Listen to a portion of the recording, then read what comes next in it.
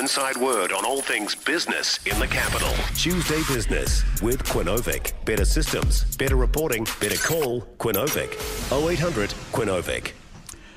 Tuesday Business. New Zealand Herald Wellington business editor Janae Tiptrainey is in Australia with the Prime Minister. She joins me now. Janae, good morning. Morning, Nick. How are you doing? I'm doing really well. Jump in the van. I know that you're in a media scrum and you're about to get on the van. If you want to get on the van and chat in the van as you're driving somewhere, I'm good with that. So don't hold yourself up. Jump in. Tell everyone to shut up and listen to you talk to me. Yeah, no, it's okay. I am the other media team are in the van outside, and I'm just at the ANZ building here in Melbourne. I'm sitting in the lobby while my media colleagues wait for me to do this cross. That's all right. Are you trying to get cheaper money? This is the latest. I know you. Sorry? I know. Are you at ANZ trying to get cheap loans? Cheap loans. Well, you're an ANZ. What are you doing at ANZ? Yeah, exactly. Yeah. I know, something like that. It's probably a bit hard to get a cheap loan at the moment. So. Okay, right. But actually, So I will tell you though. We just talked to the ANZ New Zealand CEO Antonia Watson. She's here hosting a breakfast, and she's hosting the Prime Minister, talking to her. And I said, there's lots of chat here about sustainable finance. Banks want to try to be part of this movement towards encouraging businesses to do things more sustainably. And a way they want to do it is by saying, we'll give you finance, but you've got to show that your business practices are sustainable. So a lot of this chat sort of flies a little bit over my head. I think in theory it's quite exciting. But we asked Antonia, let's cut through all of that chit-chat. What are you lobbying the government about at the moment? And she didn't hesitate and said immigration. Wow. She said businesses obviously need labour, and she really hopes that New Zealand can speed things up to get the right type of workers into the country. And this might also help deal with the inflation problem. So that is one thing that New Zealand's largest bank is lobbying the government on. Wow. Do you think the Prime Minister will listen? Well, I think it's no secret that businesses are crying out for labour. Staff shortages are one of the largest things holding New Zealand's growth back and really putting a dampener on productivity and constraining supply, which is putting up prices. So the government is going to have to listen. But the issue is that we don't necessarily, this is just my opinion, want a return to the way things were before, where we sort of opened the floodgates and we let lots of people in, but we didn't have the infrastructure, the transport, the housing to support the growth. So it's a fine balance and probably quite a difficult mix to get right. I keep hearing about people saying, I'm a businessman and I need staff and I'm selfishly talking about it.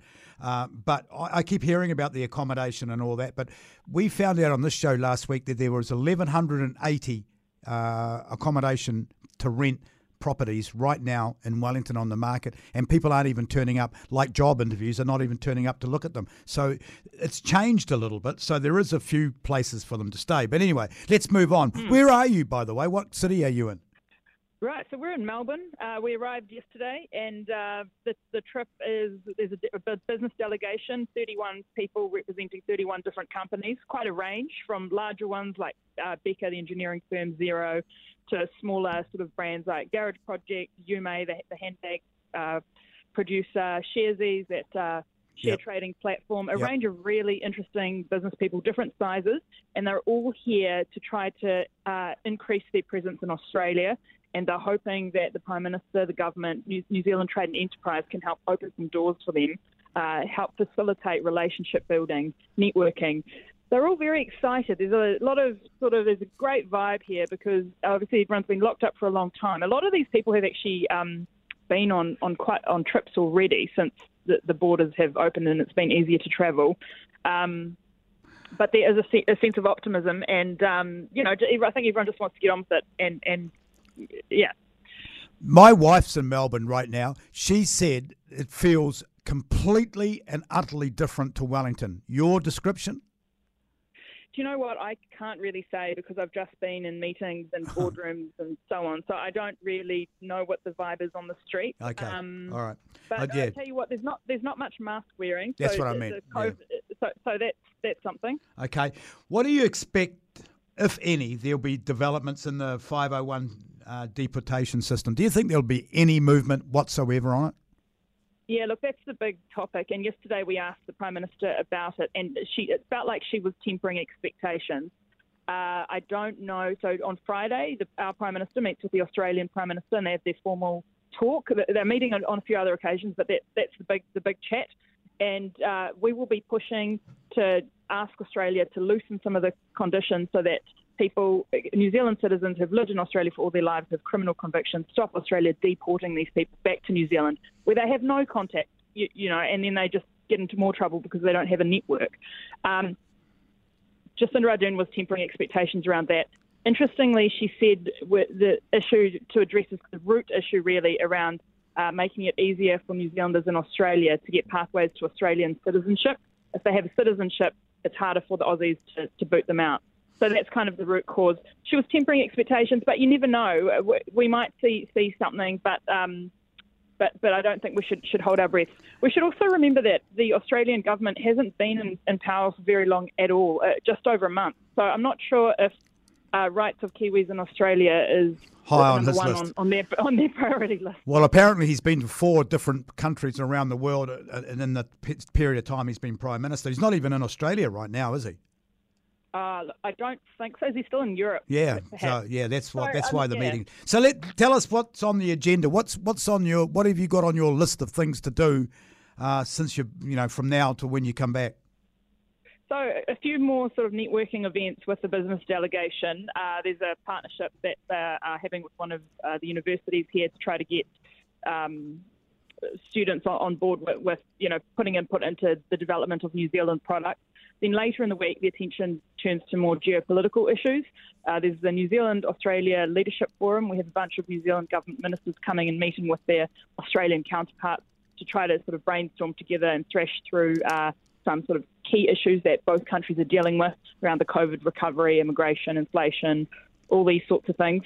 The Prime Minister on Thursday is giving a geopolitical speech at the Lowy Institute. That's quite a prestigious think tank.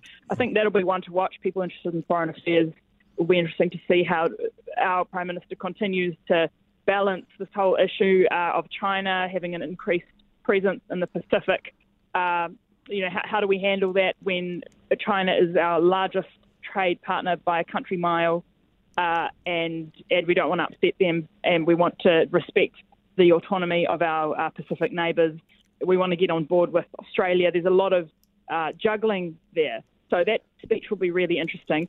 And it sets the scene for the Pacific Islands Forum, which is the big forum where leaders from around the Pacific, including New Zealand, will come together and really talk about these issues of China and in the Pacific and of climate change in the Pacific.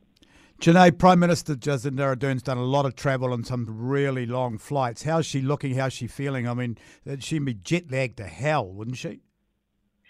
She's been making jokes about it, actually, because I think she's just had basically no sleep. So, but, she's still a trooper, and tell you what, she's had the warmest welcome. It's that story of Jacinda Ardern is a real superstar in other countries, and actually one of the managers at ANZ in Australia said that she was, had felt quite starstruck meeting the Prime Minister. So it's interesting seeing people from around in other countries really, really like what she stands up for and what she represents. Does she feel like a superstar? Does she handle herself like a superstar out in the world stage?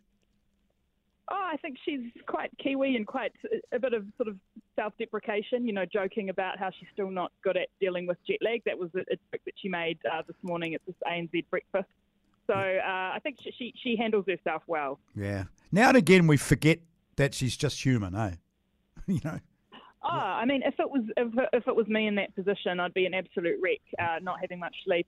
But I think it is really important, actually, that the government is doing this big mission to let the world know that we are here and build those relationships face to face. I think is actually quite important. People might roll their eyes and think, oh, why is she jet setting around the world? But I do believe it is important. Go and get on the van. Sorry to hold you up. Have a really good trip. And please do me one favour. Please go out and sample Melbourne. Sample the coffee, the food. Just give whatever time of day or night, doesn't matter. Go out of your hotel. Get out and have a look at it. Yeah. It's a beautiful city. Good tip. Good tip, Nick. All right. See ya. Have a safe trip. Have a good safe trip home. Thank you. Janae Tiptrainey, she's the New Zealand Herald Wellington business editor.